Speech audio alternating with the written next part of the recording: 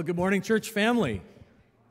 Good to see all your smiling faces. And those of you who are joining us by home, can't see you, but we love you nonetheless. Open up your Bibles to 2 Corinthians chapter 10. That's our passage this morning. As you're turning there, let's pray. Father, thank you for your promised Holy Spirit, your Spirit that leads us into truth. We ask now that during this time as we gather at the feet of the Lord and hear from his word, that you would confirm and strengthen us in all goodness, and that you would convict any sin or any failure to trust in your goodness, that we might repent and return quickly to the Lord. We pray this to the glory of your name. Amen. 2 Corinthians chapter 10. It struck me over the last several weeks that as we read these Pauline epistles, to read a New Testament epistle is something like overhearing one side of a telephone conversation, right? You hear one side of the dialogue, and then from that, you are able to piece together and surmise what was happening on both sides, what was really going on, what was really at issue. And here's what was at issue in Corinth. This is a dominant macro theme that we've seen emerge over these weeks as we've been reading through it, and that is this: Jesus Christ is Lord. The lordship of Jesus Christ is the central theme for the entire book of 2 Corinthians. And then, of course, the implications that spill out from that.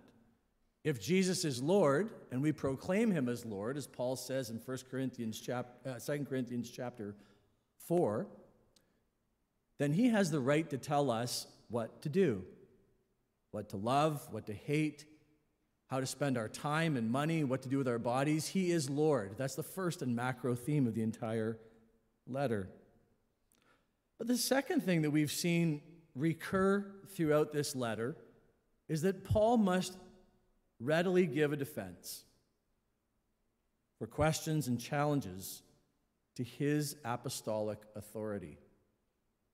So Paul has planted this church in Corinth. He's been in regular correspondence with them, writing and receiving letters and updates. And what's happened is that there have been super apostles, guys who claim to be all that in a bag of chips, right? And they show up in Corinth, and they start undermining the ministry that Paul had done, questioning his apostolic pedigree, and leading the church astray. Well, for 21st century Christians in Burlington, maybe that seems like a foreign or strange idea that Paul would defend his apostolic ministry. Maybe it even seems arrogant or prideful, right? Like, who is he to say that he has an exclusive claim on truth? Why didn't Paul just allow all worldviews to be presented within this church in Corinth? Right? Because all worldviews are equal. You have your truth, I have mine. That sort of narrative. Why did Paul defend his apostolic ministry in these letters in Corinth? Well, it's because the church is defined by the apostolic witness to Jesus Christ. Okay. Jesus is Lord. How do we know that Jesus is Lord? We know that Jesus is Lord because the apostolic witness to the risen Christ is captured in our New Testament. And the church is only the church insofar as it follows apostolic teaching, i.e., the Word of God. Are you with me so far? And so it becomes incredibly important when Paul builds a defense for his apostolic ministry. The presenting issue in this chapter is Paul's authority and legitimacy in the face of these super apostles. The deeper issue, the thing that's at stake, will this fledgling church in Corinth remain faithful to his apostolic ministry and endure? Or will they depart from apostolic witness and go belly up within a generation? That's what's at issue. Now, it's worth us backing away from this for a moment as we begin to get into this text. You know, it is a biblical truth that the church universal of Jesus Christ will endure until he returns to receive it as his bride. That's not up for grabs. But each local congregation is only ever one generation, one heresy away from demise and destruction. That's why it matters. So what are the factors that lead to the demise of a local church? Well, we're going to see those here in chapter 10 of 2 Corinthians. And friends, they apply not only to that Corinthian church, but they apply to us today at St. George's in Burlington. All right. Apostolic authority, lordship of Jesus, playing for all the marbles, right? What are the things that lead to the demise of a church? Well, the first one we see in verses 1 to 7. Worldliness. You know, there are few things that will rot a church so insidiously and pervasively as worldliness. In verse 2, Paul refers to worldliness as walking according to the flesh. Do you see that?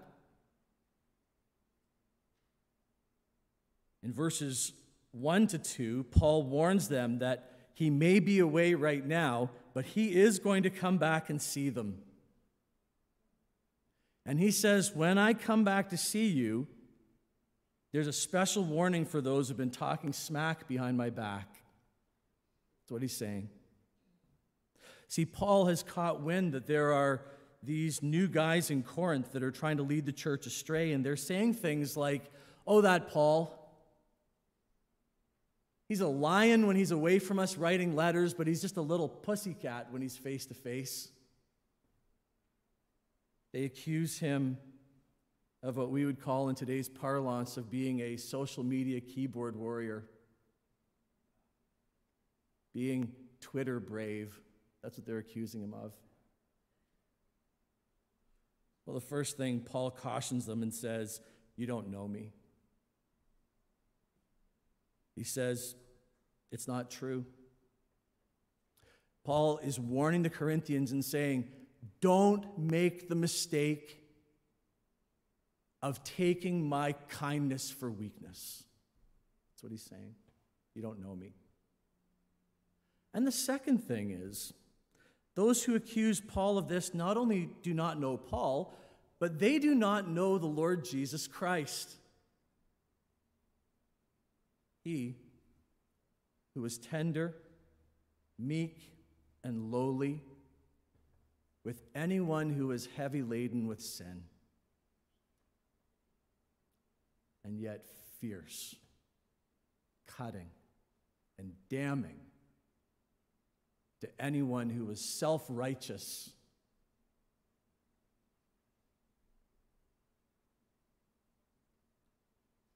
Jesus is the lion and the lamb.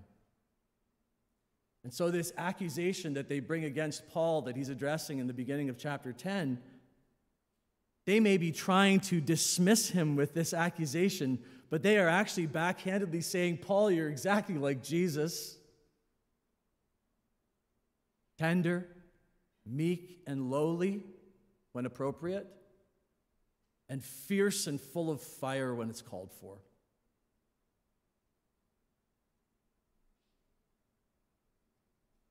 Paul's timid demeanor, he says, is a matter of deliberate choice. It's a work of the Spirit. Look at verses 3 to 6. Paul's cautioning them that when he returns, they had better have their worldliness in check. They'd better get this walking according to the flesh issue sorted. You know, friends, this is a cautionary word for us today as it was in Corinth. There's no room for worldliness in the church. The church of Jesus Christ ought to be noticeably different from the world around us, holy, set apart, consecrated, born again, saved, being sanctified, hating sin, the sin that we see in our own lives especially, despising it and turning away from it, and when we fall into it, repenting and returning to the Lord for grace, mortifying it and putting it to death.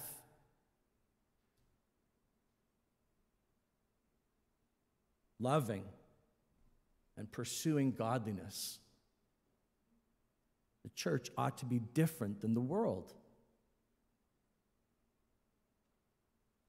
Well, this caution that Paul brings addresses a specific type of worldliness that's creeping in Corinth, but I think it applies in the general case to any worldliness that ever creeps into the church.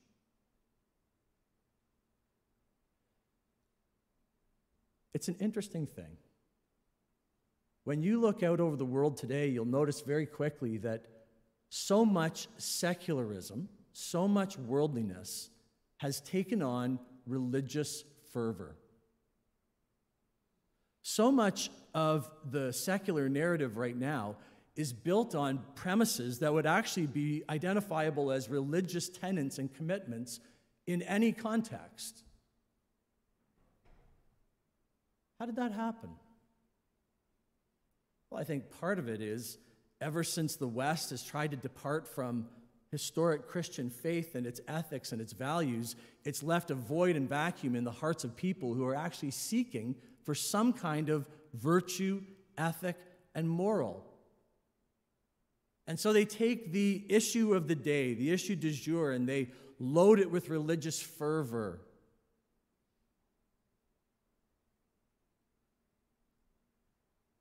And so anti-racism takes on a religious fervor. Climate change takes on a religious fervor. Human sexuality, religious fervor. And friends, each of those is just a matter of worldliness. Look, the fact of the matter is Christians know that we reject the worldly framework of each of those issues and more because the gospel speaks to them in a better way. Racism is repugnant to God. But critical theory is not the way to address it. That's worldliness.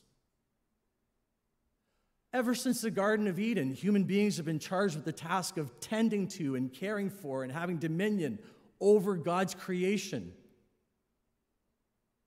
But the current narrative of climate change is secular humanism, and it's a disaster. It's worldliness. It's taken on a religious fervor. We have something better.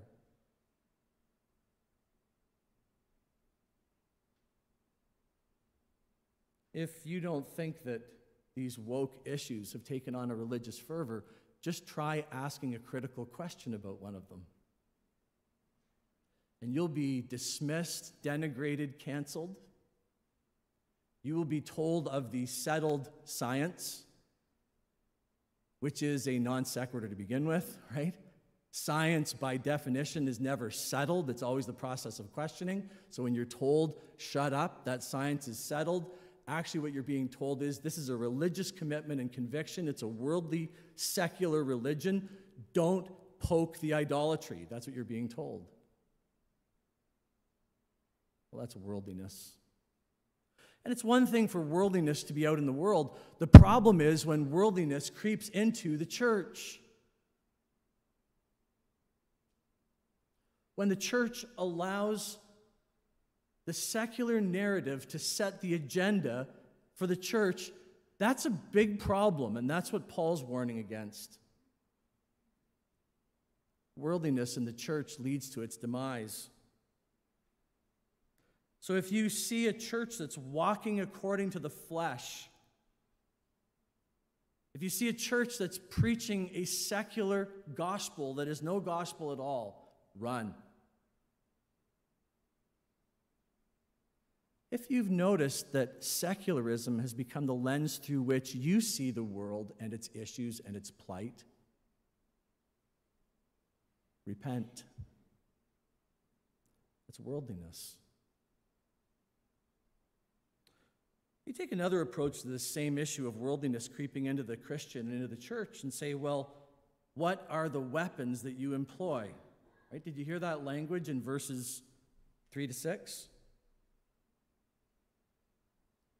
Paul's addressing this issue of worldliness creeping into the church, and he says, for though we walk in the flesh, we are not waging war according to the flesh. For the weapons of our warfare are not of the flesh, but have divine power to destroy strongholds. We destroy arguments and every lofty opinion raised against the knowledge of God and take every thought captive to obey Christ, being ready to punish every disobedience when your obedience is complete. What weapons do you employ? You will see if you are allowing worldliness to creep into your life and into the church if you look at the weapons you use to address the issues that confront you. So whenever you see conflict or polarization in the world, whenever you see it in your family or in your marriage or in your workplace, what are the weapons that you turn to? What are the tools that you use? Is prayer a first weapon? Or complaining and gossip? Are the weapons of your warfare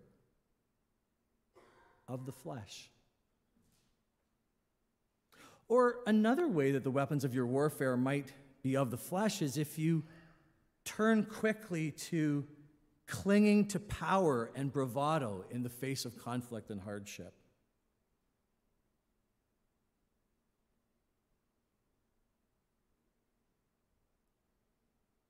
That's worldliness. And it's not like Jesus, and it's not like Paul. And so, friends, there you have it, right? This is what brings these verses together. Paul's timidity is not weakness, but it's a demonstration of the fact that he has taken every thought captive to Jesus Christ.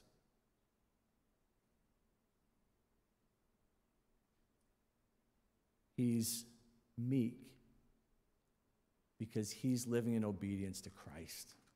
That's what it is. And those are weapons that are not of the flesh. It's a rejection of worldliness. You know, I've experienced this in my own life. I think I've told you the story of how I noticed that I was becoming very angry. This was probably, 7 or 8 years ago. If we were going somewhere and I had to load the car with, bags, by the time I'd get the bags in the car, I'd be ready to throw stuff. It's like silly, right? Why are you angry all the time, man? And Matt actually pointed that out to me. He was just a little kid at the time. He's like, bro, why are you so angry? I'm like, I don't know. And so I took it to the Lord in prayer. I said, God, take away this anger. And you know that it was a progressive thing, but some 7, 8, 10 years later, I'm not an inherently angry person anymore. The weapons that I use now are not so fleshly and worldly. I think that's what Paul's saying. Paul is exposing the worldliness within the Corinthian church by contrast. He's saying, I'm not timid.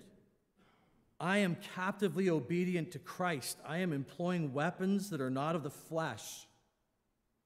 These new guys who've come on the scene, they're not actually strong. They're just blowhards. They're worldly. They have lofty opinions that are raised up against the knowledge of God. They're worldly. Okay, let's bring this back to application. Any church that co-opts worldliness, worldly approaches to define or address problems will not endure. And at the same time, any church that is captively obedient to Christ and that uses weapons that are not of the flesh will be maligned and accused of timidity like Paul was, or irrelevance, or worse.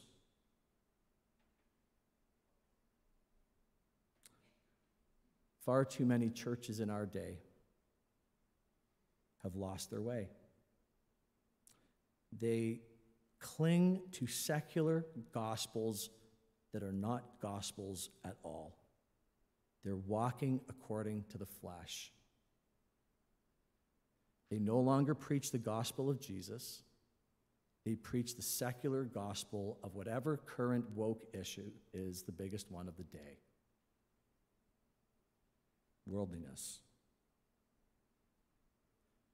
But friends, we at St. George's need to daily recommit ourselves to being about the business of the gospel of Jesus Christ. Seeing souls saved for eternity. This may seem like weakness or foolishness to the world, but that's only because they're perishing, Scripture says. The gospel is the power of God unto salvation. Our first point is that few things will lead to the demise of the church or the Christian more readily than worldliness, because that's not the gospel, and only the gospel can save. Look at verses 7 to 11.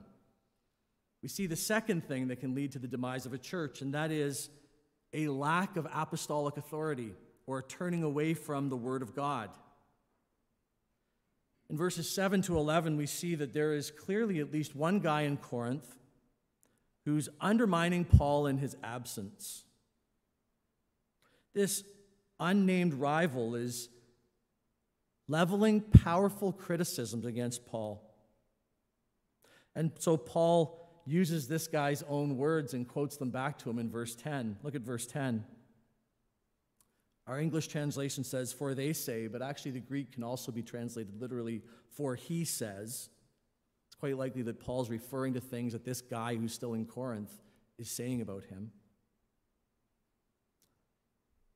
"For they say," for he says, Paul's, letters are weighty and strong, but his bodily presence is weak and his speech is of no account. There's this fascinating second century document that's extant, it still exists, that in great detail describes what the Apostle Paul probably looked like physically. Was it accurate? Who knows, but it seems to fit with other things we have. And it describes Paul in this way. It says, Paul was a man of small stature with a bald head and crooked legs. Not on the cover of GQ, this guy. Right? Now, the bald head is beautiful, but that's a point for another day. The chicken legs, now that's a problem. And so that's what they're using to try to dismiss Paul and his apostolic authority. If you read on in 2 Corinthians, we're going to get to chapter 12, verses 7 to 8 in a couple of weeks, it's quite possible that Paul also had a physical disability. That's one of the possibilities for this thorn in the flesh. And what's happening in Corinth is something that still happens in churches today. Apostolic authority is challenged and undermined. They did it back then by trying to undermine Paul himself, and it happens today with efforts to undermine Paul's letters. Do you understand what I'm saying? That is inherently an effort to try to undermine apostolic authority. Same thing that happened back then, that same thing that happens today. How does this happen in the present day? Well, you've heard them all. There are accusations that are leveled against the Word of God. People say things like, it is irrelevant. It's outdated. What an arrogant position, eh? People just dismiss it like it's outdated.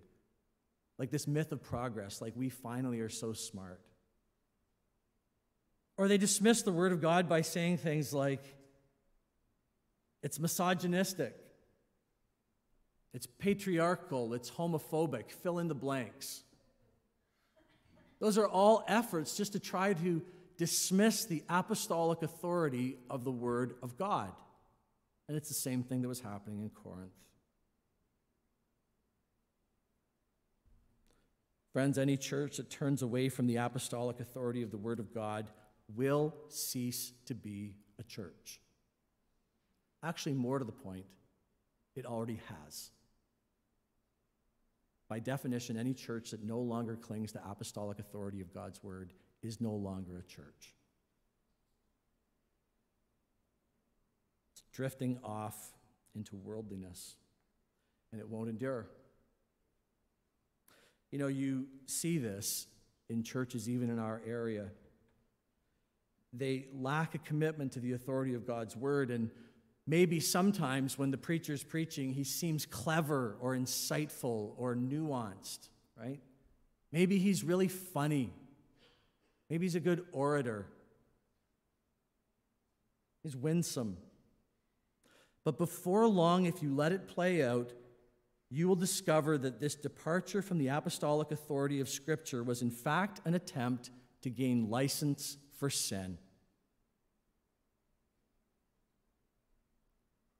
Anytime people try to get out from under the apostolic authority of God's Word, what they're actually trying to get out from under is the lordship of Jesus, so that they can do whatever they want and run their life up on the rocks. You know, there's nothing new under the sun. We just finished reading through Ecclesiastes in our daily Bible reading. You guys in the same place this past week? That's what the wisest man who ever lived said. There's nothing new under the sun. So it was back then, and so it is now. Aspersions cast against the apostle and his word. They said that he was feeble and meek and timid. But Christian churches that endure love the Word of God, cherish the Word of God, read it, preach it, teach it, conform their lives around it. Paul calls the Corinthians to remain under his authority. And Christian men and women today, we remain under the authority of his letters. Depart from apostolic authority, and the church will not endure. Allow worldliness to creep in, use worldly frameworks to address and deal with problems, the church will not endure.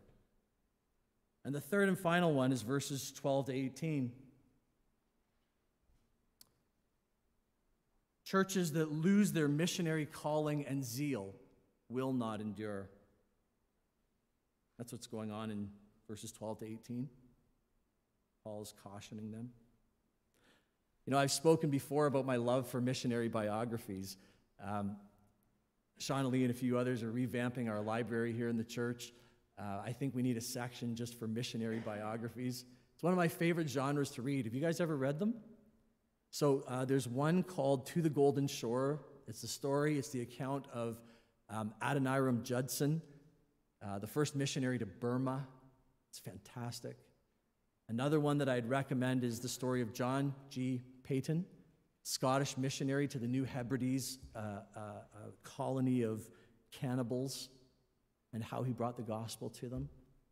You know, a third one that I'd recommend is Hudson Taylor's The Spiritual Secret. Perhaps you've heard of Hudson Taylor. He was the first missionary. Up to that point, missionary endeavors had always gone to the coastlines of the continents. He was the first one to go inland with the gospel, the China Inland Mission.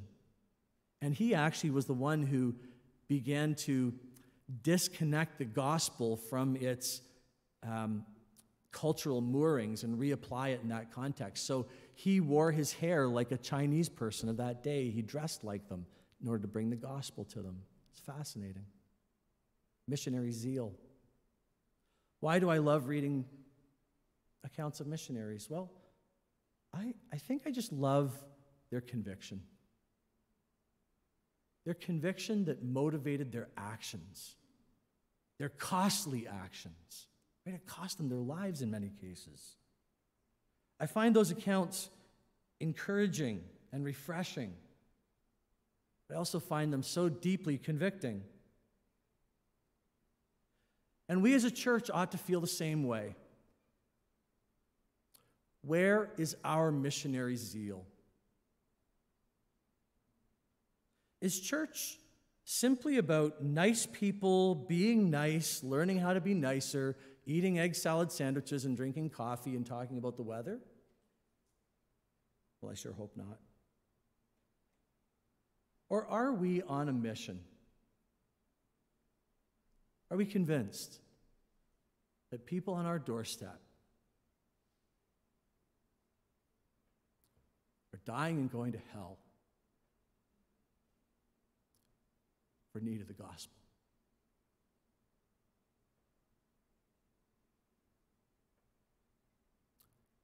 Any church that loses that urgency is on its way to demise.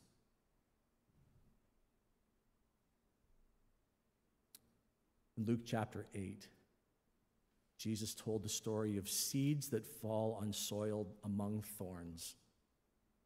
And those seeds grow up, but they never end up bearing fruit because they are choked out by the cares, worries, and pleasures of life. Have we lost our missionary zeal? Has the fruit of our lives been choked off by worries, cares, and pleasures?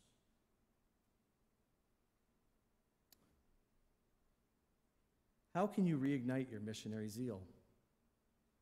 Well, I want to make it as simple as possible. There are 3 things: pay, pray, or go. If you take stock of your life right now and you say, I've lost my missionary zeal, pay. Begin to give sacrificially and generously to the work of the Lord, and you will feel your heart change.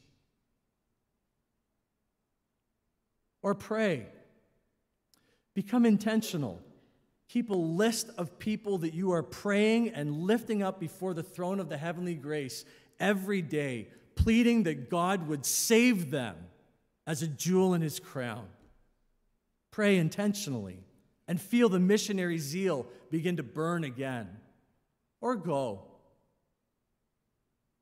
I've been praying that missionaries would be raised up out of our church who would go to the far reaches of the globe to unreached people groups with the gospel. Wouldn't that be wonderful? But maybe God's not calling you to go in that way. Maybe he's calling you to go across the street or across the hallway. Missionary zeal burns bright when you pay, pray, and go. And churches that endure and thrive are marked by missionary zeal. All right, those are the 3 things that Paul lays out in chapter 10 that we can pull away that will lead to the demise of a church. Worldliness creeping in, rejection of apostolic authority as revealed in the Word of God, and a lack of missionary zeal. Chapter 11, verse 1. Paul says, I wish that you would bear with me in a little foolishness. Do bear with me.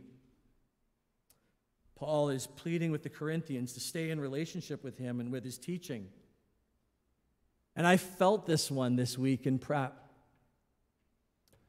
Because over the last month or so, we've been addressing some really difficult issues from Scripture. Have you noticed? I mean, the really hard ones, like sex and money. And I've had countless phone calls, emails, and coffee conversations with many in our church family who are struggling with those issues. What happens is we preach the pure, plain Word of God. People hear it, they're convicted by the Holy Spirit, and then you have to decide, what do you do with that? Do you reject it? Do you walk away from St. George's Church? Or do you humbly bow your knee before Jesus Christ as Lord?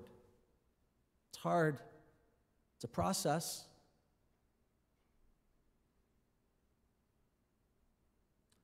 Well, it's nothing new. The only reason it's come up at St. George's over the last few weeks is that we're following along in 2 Corinthians, and you can tell by what Paul says that it came up for him too. People heard the difficult teachings of the lordship of Jesus, and they were ready to dip, cut bait. Done with you, Paul. What does Paul say to them? He says, I wish that you would bear with me. He says, do bear with me. Listen, this is the only way that growth in the Christian life happens. Within the context of Christian community, you will be discipled progressively into a Christian worldview where Jesus is Lord. And you will see it not as a drudgery, you'll see it as something lovely and beautiful and glorious. It takes time. It's a process. But it's a process that can be short-circuited if you cut bait and cut off the relationship. Then there's nothing that the church can do for you. Verse 1. Do bear with me. Paul says, give my teachings a fair trial. Give it a fair hearing. Have I not earned that over the weeks, months, years?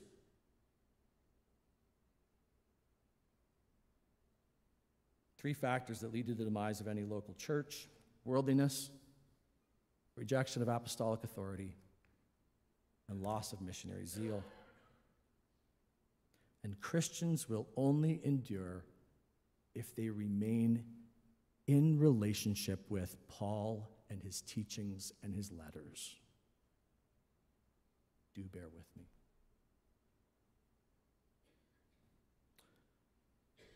Now, this may seem like a tenuous, arduous task. You say, RD, you've just laid out the things that can cause the demise of a church. It feels like a slippery slope, and in one sense, it is. If your enduring was based on your faithfulness, you and I would fall away every time. Look at chapter 11, verses 1 to 2. Well, verse 2 in particular. Paul says, for I feel a divine jealousy for you, since I betrothed you to one husband to present you as a pure virgin to Christ. Any church that endures, any Christian who endures, any Christian in church that rejects worldliness, clings to apostolic authority, remains white hot with missionary zeal, it's because you realize that you've been promised to Christ.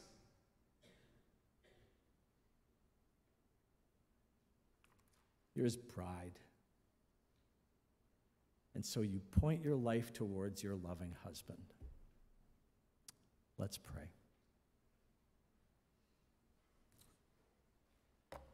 Father, we thank you that your Holy Spirit, through your word, exposes the sin in our lives, the areas where we run the risk of shipwrecking the faith. Father, we renew our commitment to rejecting worldliness and sticking with the gospel. We renew our commitment to apostolic authority as revealed in God's word, even when it's difficult. God, would you once again break our hearts and give us a passion for the lost? And we pray all of this to the glory of your name. Amen. Let's stand together.